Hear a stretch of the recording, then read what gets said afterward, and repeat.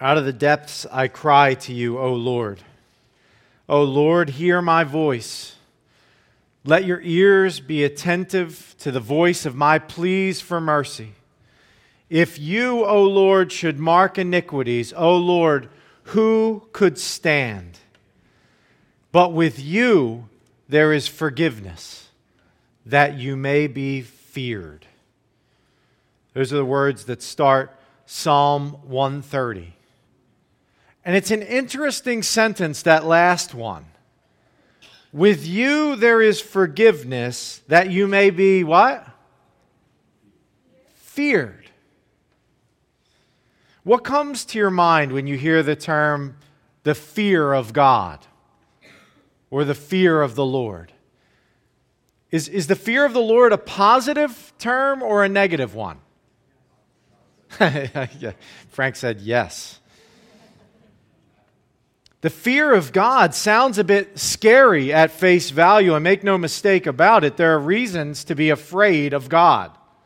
There are people who should be afraid of God and what He will do to those who rebel against Him. But the overall picture of the Bible teaches us that the fear of God is a positive thing, a very good thing. The fear of God is actually the path to life, the path to blessing and joy, not cowering and sadness. In Isaiah 66, the Lord says, "This is the one to whom I will look, he who is humble and contrite in spirit and trembles at my word." Fear of the Lord is what promises blessing and communion with the one who made and sustains us. Fear of the Lord is a reminder that He is sovereign over all. And apart from His grace and mercy, we have no hope. We are under Him. Fear of the Lord involves remembering what He has done for us, remembering that the Lord is our ultimate provider and sustainer, remembering that the Lord is our rewarder. He is the one who will reward us. The Lord calls us to show grace and kindness to one another in the fear of Him. Which brings us to this morning's passage. We're in week 4 of our series through the book of Nehemiah. Just to give you a little background reminder, it's around the year 445 BC. The Israelites have been granted permission by Artaxerxes, the king of Persia, to rebuild the wall of Jerusalem.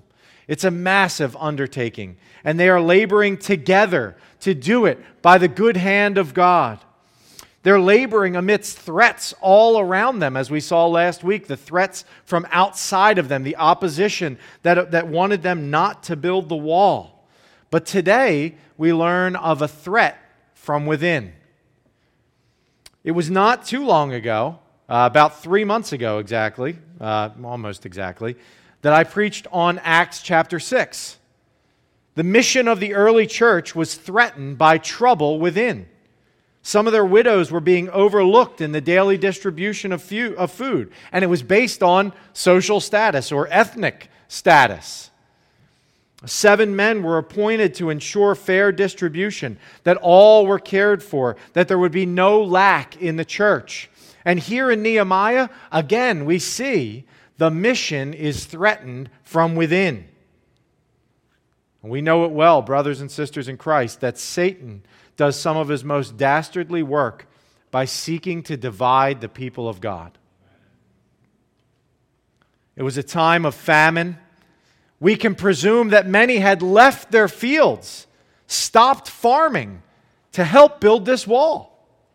The people had all come together from all around the Jewish people, and a problem arises that could stop the whole mission. This could put everything to an end. So this morning we're going to look just 2 points: the outcry of the people, and then the response of both Nehemiah and the people. Okay? And my prayer is that we will see a few things here this morning. First, the Lord desires for all of His people to be provided for. And He often uses His people to provide for His people. to be the means of that provision. I want us also to see that leaders are called to lead in repentance and generosity. I see that in this passage. And leaders are called to set the tone in repentance and generosity, setting an example for people to follow. I also want us to see that we must be willing to lay down our rights for the good of another. And undergirding all of it is this truth that I started us with. The fear of God reminds us that He will reward our labors. So we're going to look at the outcry and the response. So this chapter starts. Do you still have your Bibles open? Good. Hey, I want to encourage you while you're reopening your Bibles to Nehemiah chapter 5. You started strong with giving me some feedback on what you were reading throughout the week, and now we're in a bit of a dead spot here lately. So I just want to re-encourage you. Read the passage for next week's sermon early in the week. Send along your thoughts, your questions. It really is helpful for me and encouraging for me to see that. Now, I am going to tell you, this sermon or this series there's going to be some surprises, and there may be a surprise as to what person is actually presenting the sermon to you next week. I can't tell you anything more than that. It's not Pastor Larry, though he is coming back this week, and I am very excited for that. So, the outcry. This chapter starts with an outcry of the people and their wives. Did you notice that it mentions the people and their wives? I think that's notable. I don't think that's a wasted word. There are no wasted words in Scripture. It's notable to say that there is a unified outcry. There is a major problem at hand, and they're crying out against their own countrymen. During this time of corporate effort, these people had sacrificed a lot to commit to this mission. This corporate mission. And during this time, there's famine in the land. Many are struggling to have enough food to feed their families. People had left their homes and farms to build, and this became an opportunity for the wealthier among them to take advantage. The picture we get in verses 2 through 5 is of these poorer Jews being forced to sell their properties. It says in their verse 3, right? We are mortgaging our fields, our vineyards, and our houses. Fields, vineyards, and houses. You know what that represents? Everything. Everything we have to sustain ourselves, we're giving up. We're mortgaging them just to get grain to eat. Who's supplying these mortgages? The rich Jews, their brethren, are saying, hey, here's an opportunity for us to get wealthy. To give you loans. Yeah, we'll buy your property from you. We'll give you a big high-interest loan. More than that, there's another thing that they're saying. They're saying they have to sell their children into slavery just to get money to eat. To be clear, the slavery we're talking about here is not the same as the chattel slavery that we saw in America early in our history, the wicked form of slavery. This was more of an indentured servitude to pay off debts. It had a wickedness of its own. It is different categorically, but they're selling their children into slavery to pay for food. And who are they selling them to? The rich Jews. They're selling them to their brethren. There's something especially heartbreaking about that, isn't there? When your own people see you not as a human being with dignity and value to the community. Do you see that in verse 5? They say, now our flesh is as the flesh of our brothers. They're saying, what? There's no difference between us, but look at what we're having to do just to live. We're contributing to this project just as much as they are, but they're taking advantage of us. And we can't do anything about it.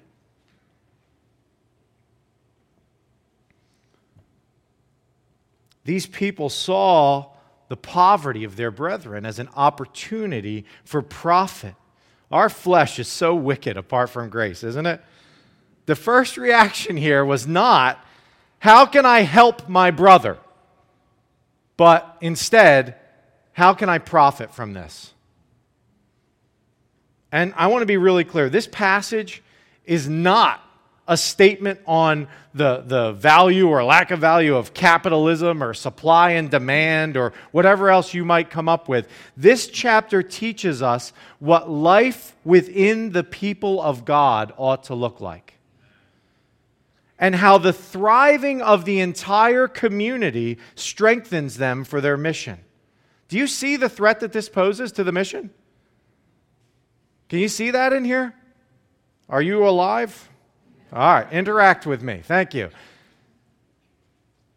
If this continues to happen, a number of things could happen. First of all, it could just break the backs of the people who have nothing. They might run out of stuff to sell. It could also be an opportunity for an enemy to creep in and, on one side or another, influence a certain group of people to say, like, maybe go to the poorer people and say, "You really? It's better this way? You've lost everything. You want to keep supporting this mission?" Or to the richer people, they could go and say, like, "Hey, we could get you even richer. We could exact more. Let's work together in this." It's an opportunity for disunity. It's an opportunity for this whole thing to end. And I want us to see here that often the strength of the community is found in laying down your individual rights. Yes, these people were doing some things that were flat out wrong. We see scriptural prohibition from like high interest loans to your brothers and sisters, right? We see prohibitions of that. But there were probably other things that they felt like, hey, I'm within my rights to do this. I'm giving them money for food. It's reasonable that I should expect something back. I could buy their land. I could put their children to work for me. I'm doing a nice thing. I'm providing that finance for them.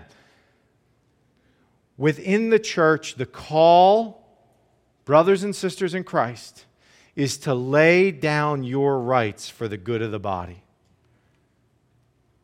Turn your Bibles to Philippians chapter 2.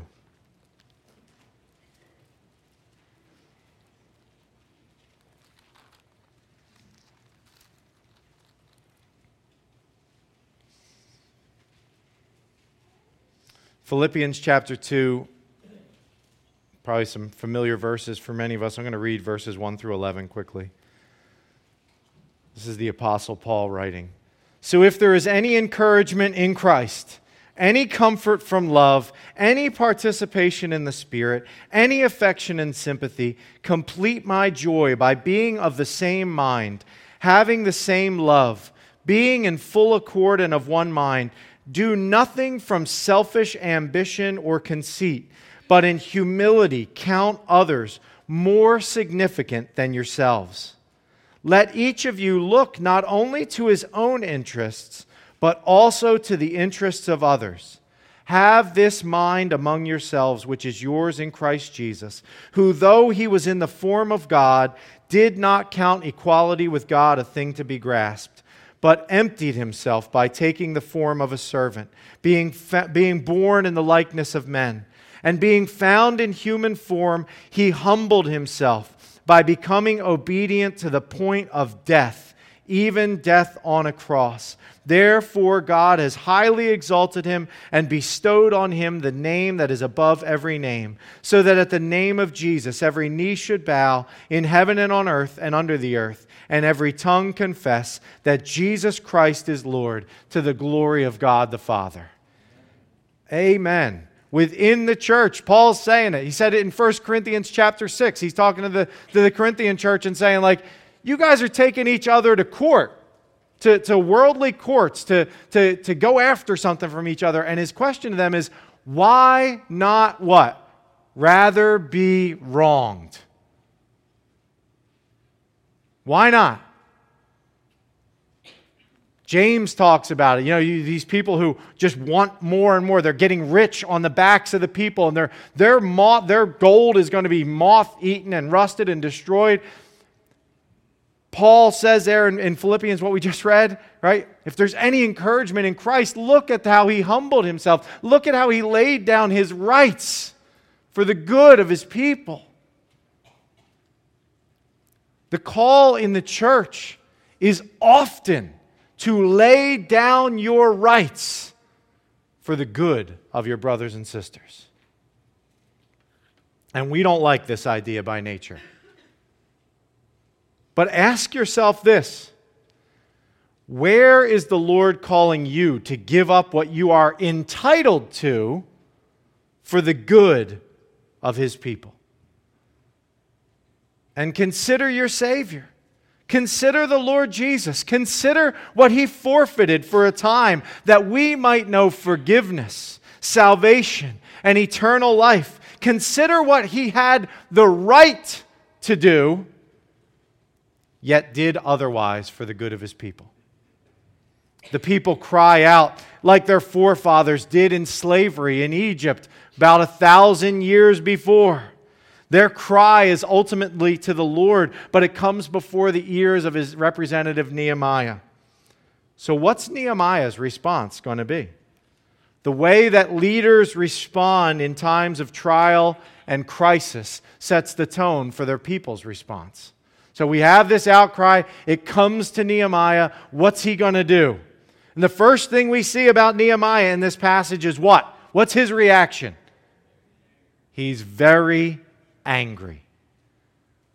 If you've been tracking with us through Nehemiah, anger is mentioned a number of times throughout the book of Nehemiah.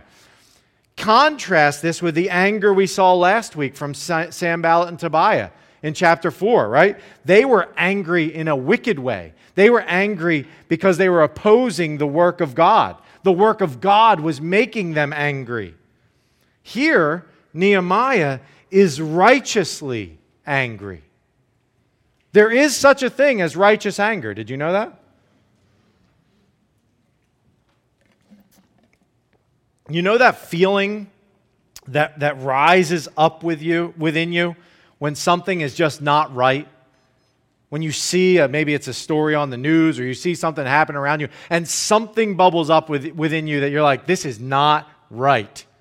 This is not good. Oftentimes, even our righteous anger is mingled with unrighteous anger at the same time. But there is something good about being disturbed by injustice. That's a good thing, to be disturbed by injustice. Now, not everything that our society calls injustice is injustice. I want to be very clear about that. We call a lot of things just that are wicked in our society. However, let's focus on this passage and the people of God. What does justice and love look like within the people of God? And we should be disturbed if there is injustice within the community of faith, within the local church. We should be disturbed by it. Justice within the people of God looks like genuine care, making sure all needs are met, making sure that nobody goes without, no priority or favor for the haves and the have over the have-nots. All are cared for, all are provided for, that the mission of God and His people may be carried out joyfully together. It means not taking advantage of the weakness of others. It means keeping an eye out for who might be the most vulnerable and surrounding them with love and care. And that is not happening here, which makes Nehemiah angry. So in verse 7, it says, he took counsel with himself. What's that? Yeah, he took counsel with himself to settle himself down. He's angry. It means he didn't fly off the handle. Means he didn't get angry and say the first thing that came to his mind. He didn't express his anger with some gut reaction. He carefully considered his response. Proverbs 29:11 says, "A fool gives full vent to his spirit, but a wise man quietly holds it back." So Nehemiah takes counsel with himself, probably encourages himself with the truth of Scripture, probably prays to God like we've seen him do throughout this book. Help me to respond rightly. And so he brings the charge before the guilty parties. Let's look at verses 7 through 9 again. "I took counsel with myself, and I brought charges against the nobles and the officials. I said to them, 'You are exacting interest, each from his brother.' And I held a great assembly against them and said to them, 'We, as far as we are able, have bought back our Jewish brothers who have been sold to the nations. But you even sell your brothers that they may be sold to us.' They were silent and could not find a word to say. So I said, 'The thing that you are doing is not good. Ought you not to walk in the fear of our God to prevent the taunts of the nations, our enemies?'" Note that he touches, actually, I want to make clear also, the fact that they were selling each other into slavery, Nehemiah points out something here. He said that a lot of these people, some of these people that you're selling into slavery, we had already bought back from slavery from the nations around us. And now you're selling them to each other. And note that he touches on their lack of fear of God in their actions. How would the fear of God have prevented this? We're going to get to that later. Doing what is right would also prevent the taunts of their enemies. Enemies seek opportunities to exploit the cracks in our foundation. That's true in sports, that's true in business, that's true in life, and that's true in the church. The enemy will seek to exploit cracks. The enemy will seek to divide, to steal, to kill, and to destroy. The name and fame of the Lord is at stake here. Did you notice in this passage that Nehemiah does not exclude himself from guilt in this matter? Verse 10, "Moreover, I and my brothers and my servants are lending them grain. Let us abandon this exacting of interest." There's been a lot of "let us" in this book. And here Nehemiah takes the lead in repenting. Leaders do this. Leaders are fallible. While church leaders are to be exemplary, we are still fallible. And the way that church leaders model repentance sets the tone for the whole congregation. Nehemiah has been confronted with his people's shortcomings and sin, and he's wrapped up in it. He's saying, we've been given some loans too. Our people have been given some loans. The human tendency, especially in leadership, I think, this is a temptation. The human tendency is toward hiding, blame shifting, or even using your position of authority to hush the accusations. But here, Nehemiah confesses it. Not only does he confess the sin, but he models repentance for his people. Repentance is not just feeling bad for something. Do you know that? Repentance is not just feeling bad. Repentance means turning away from one thing and doing something different, right? The response is to abandon the exacting of interest, return the people's fields, vineyards, olive orchards, and homes, and the interest that they had paid. It's not just, I feel bad about that, so I'll try not to do that anymore. Imagine if I had stolen your car, right? And I say man, I feel so bad about that. I'm really, really sorry I stole your car. And then I hop in the driver's seat and drive away in your car. Have I repented? Is that repentance? Of course not. Repentance before God means confessing our sin and our unbelief, seeking the forgiveness that is found in Christ alone, realizing that we can do nothing to merit or earn that forgiveness or make up for that sin, and resting in Christ's finished work. Then praying for the grace to live differently going forward. By the Holy Spirit's power, we are able to walk in newness of life. Repentance before people means confessing what we have done to hurt them and then changing our behavior. Nehemiah leads the people in a path of repentance. Pray for us as leaders at Joy. Modeling repentance is difficult for all sorts of reasons, many of them tied to our own personal pride. But gospel-rooted repentance is part of healthy leadership and a healthy body. Nehemiah's repentance helps lead the people to repent. He sets the tone and calls them to follow. He tells them what to do, and what do they say? That's a beautiful part of this passage, of this whole book.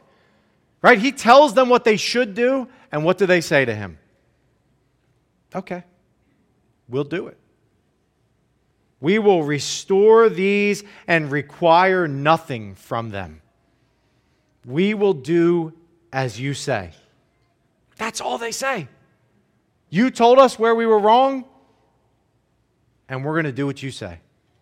Now, we're going to learn later in Nehemiah, repentance isn't a long-lasting thing for this nation. But in this passage, where we are today, they're saying, we'll do as you say.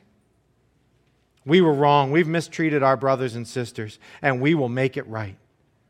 It is better to walk in the fear of the Lord. Better to show love for the Lord and our brethren than it is to amass fortunes for ourselves. Better to trust that the Lord sees and will reward. Right?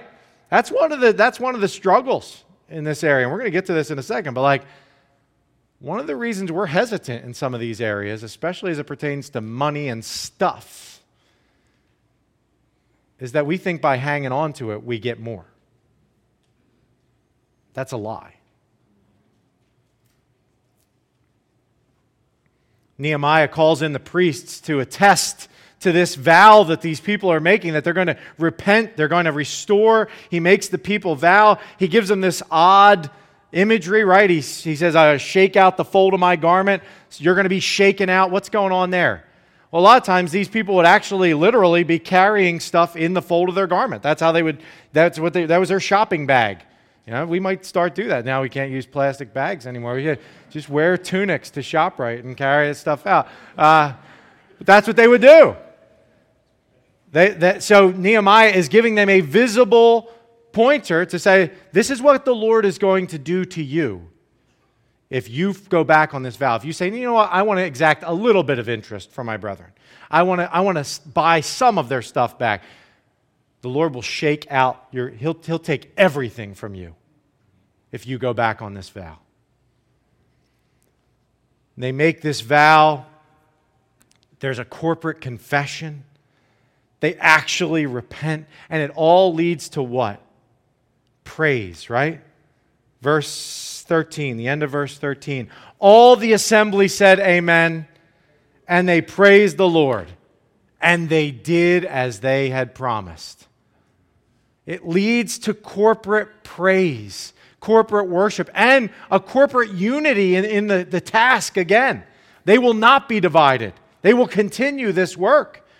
That's the beauty that comes out of generosity within the body, of corporate care for one another, is that we are reminded that we are on a mission together, given to us by God, and we do not want to let anything hinder us from what He has called us to as a body. But Nehemiah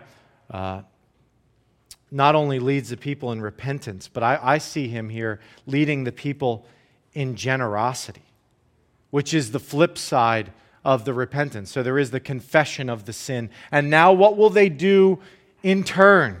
Nehemiah leads the people in generosity. We see in verses 14 to 18. He is appointed the governor of Judah for 12 years.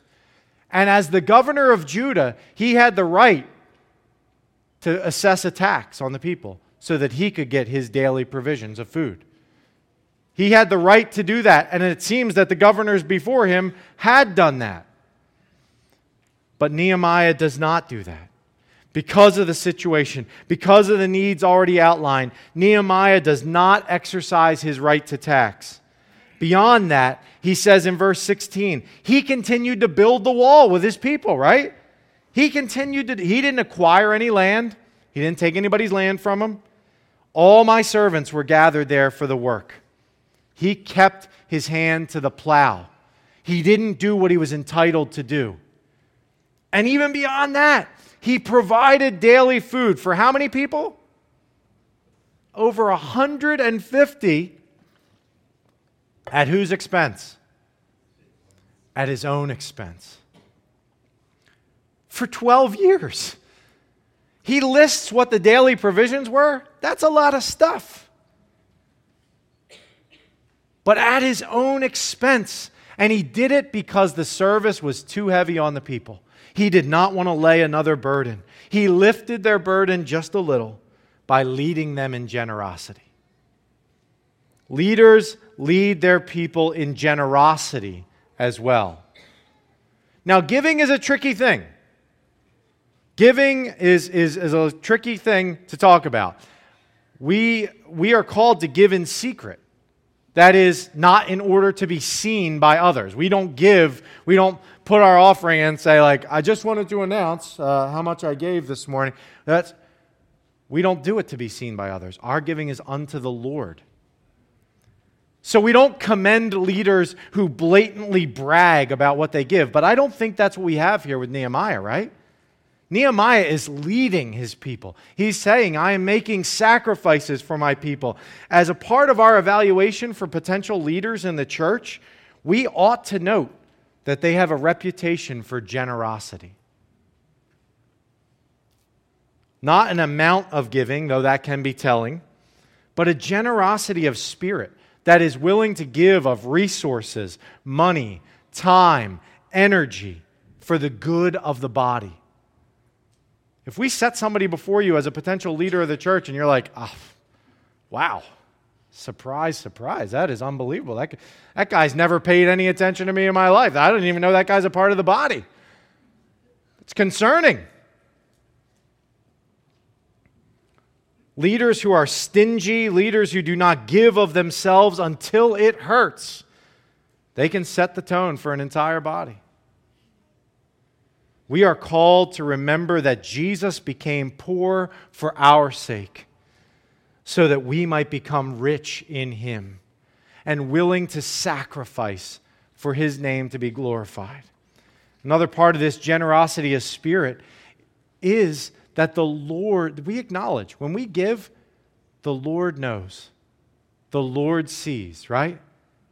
In Scripture, throughout this, Nehemiah, again, in verse 15, refers to, I did not do so. I didn't demand the tax from these people. Why? Because of the fear of God. And then this chapter ends with Nehemiah saying what? Remember for what? My good. Oh my God. All that I have done for this people.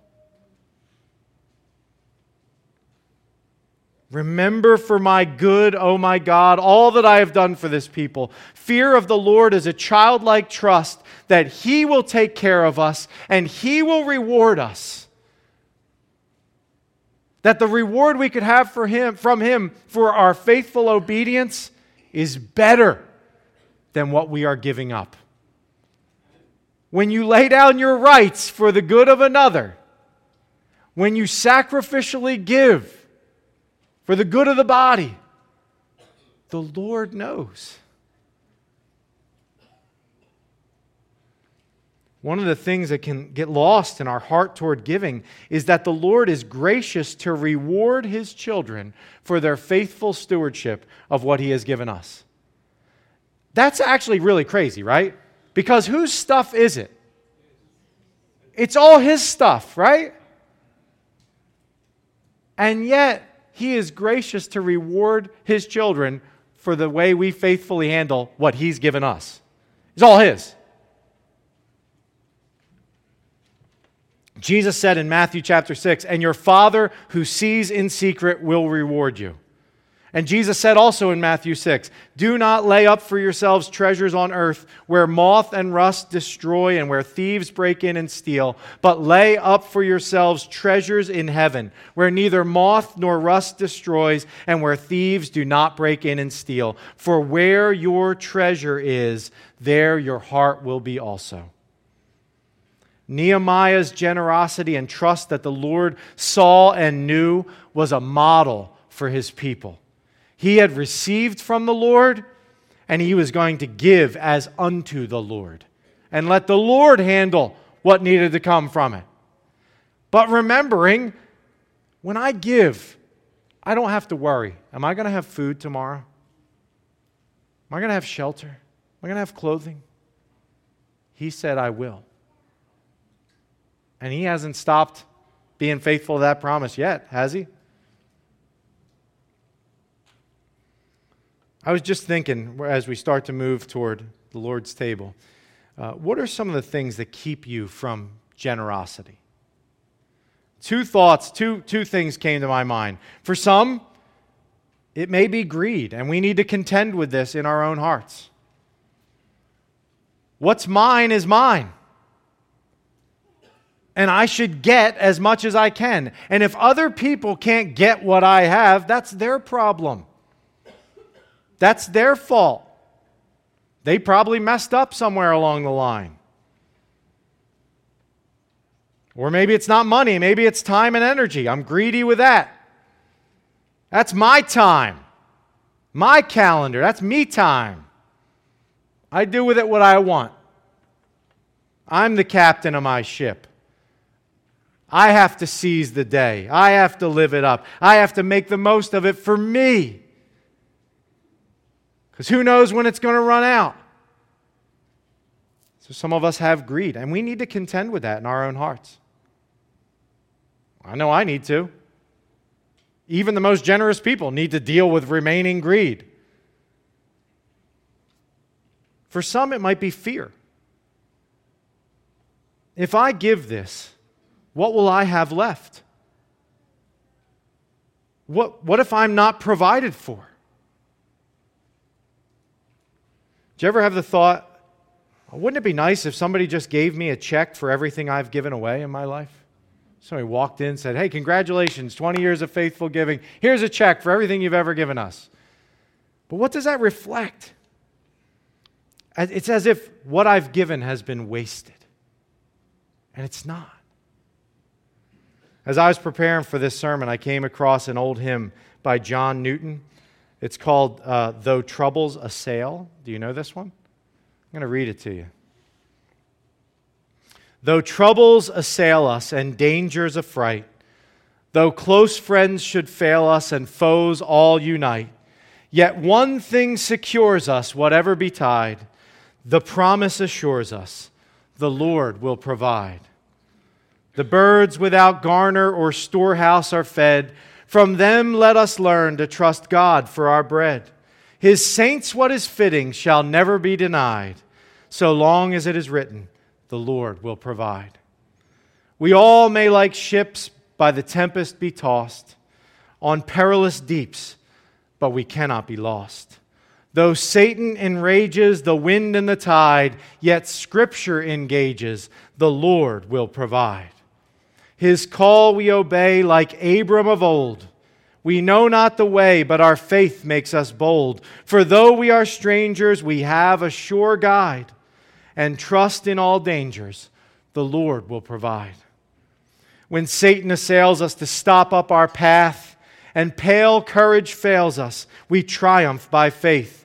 He cannot take from us, though oft he has tried, this heart-cheering promise, the Lord will provide. He tells us we're weak and our hope is in vain. The good that we seek, we will never obtain.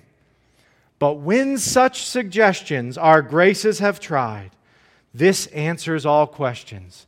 The Lord will provide. No strength of our own, no goodness we claim. Yet since we have known the great Savior's name, in this our strong tower, for safety we hide. The Lord is our power. The Lord will provide. When life sinks apace and our death is in view, the word of His grace shall then comfort us through.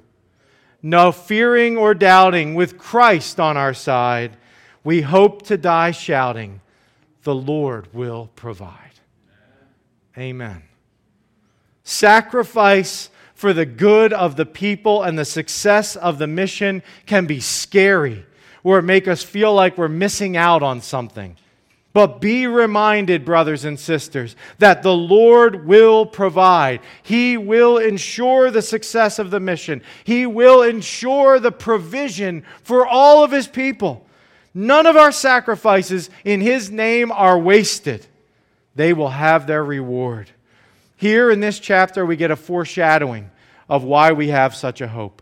As remarkable as Nehemiah's generosity it is consider the lavish generosity of the Lord Jesus. He who came from on high, the eternal Son of God, He by whom all things were created, He who upholds all things by the word of His power, King of kings, Lord of lords, He left His high position to dwell among us. He made Himself nothing, taking the form of a servant. More than that, though He never did anything wrong, not once, He had no need of repentance, and yet He humbled Himself to the point of death on a cross. Why did He do that? Why did He humble Himself to the point of death on a cross? The Scriptures say, yet it was the will of the Lord to crush Him.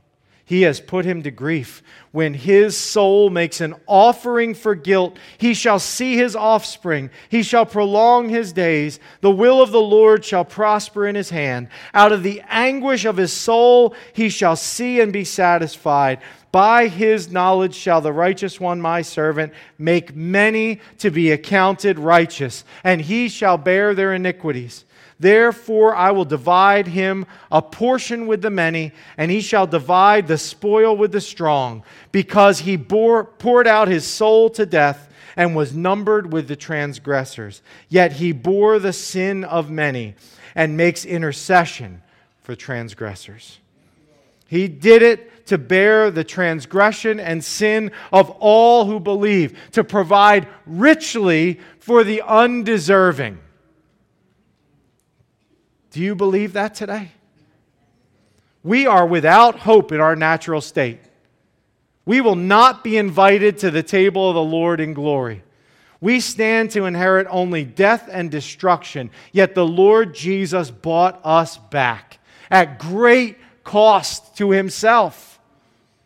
The cost of His own life, that we might share in His table, now and for all of eternity.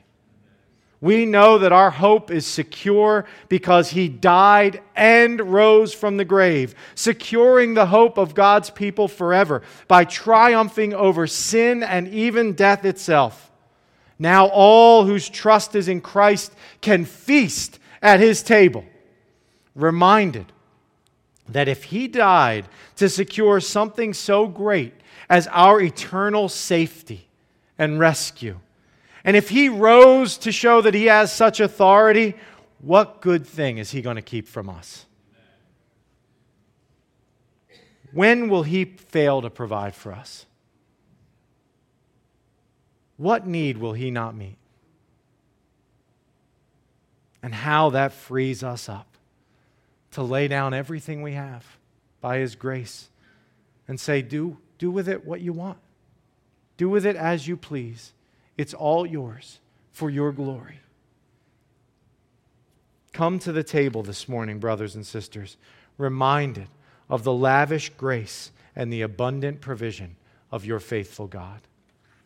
Would you pray with me? Thank you, Father, for giving us your Son. Thank you for your saving grace and mercy. Thank you that for our sakes the Lord Jesus became poor, that we might become rich in him. Help us, Father, to honor you in all that we say and do. Thank you that we can come to your table as a tangible reminder of your sacrifice for us. In Jesus' name, amen.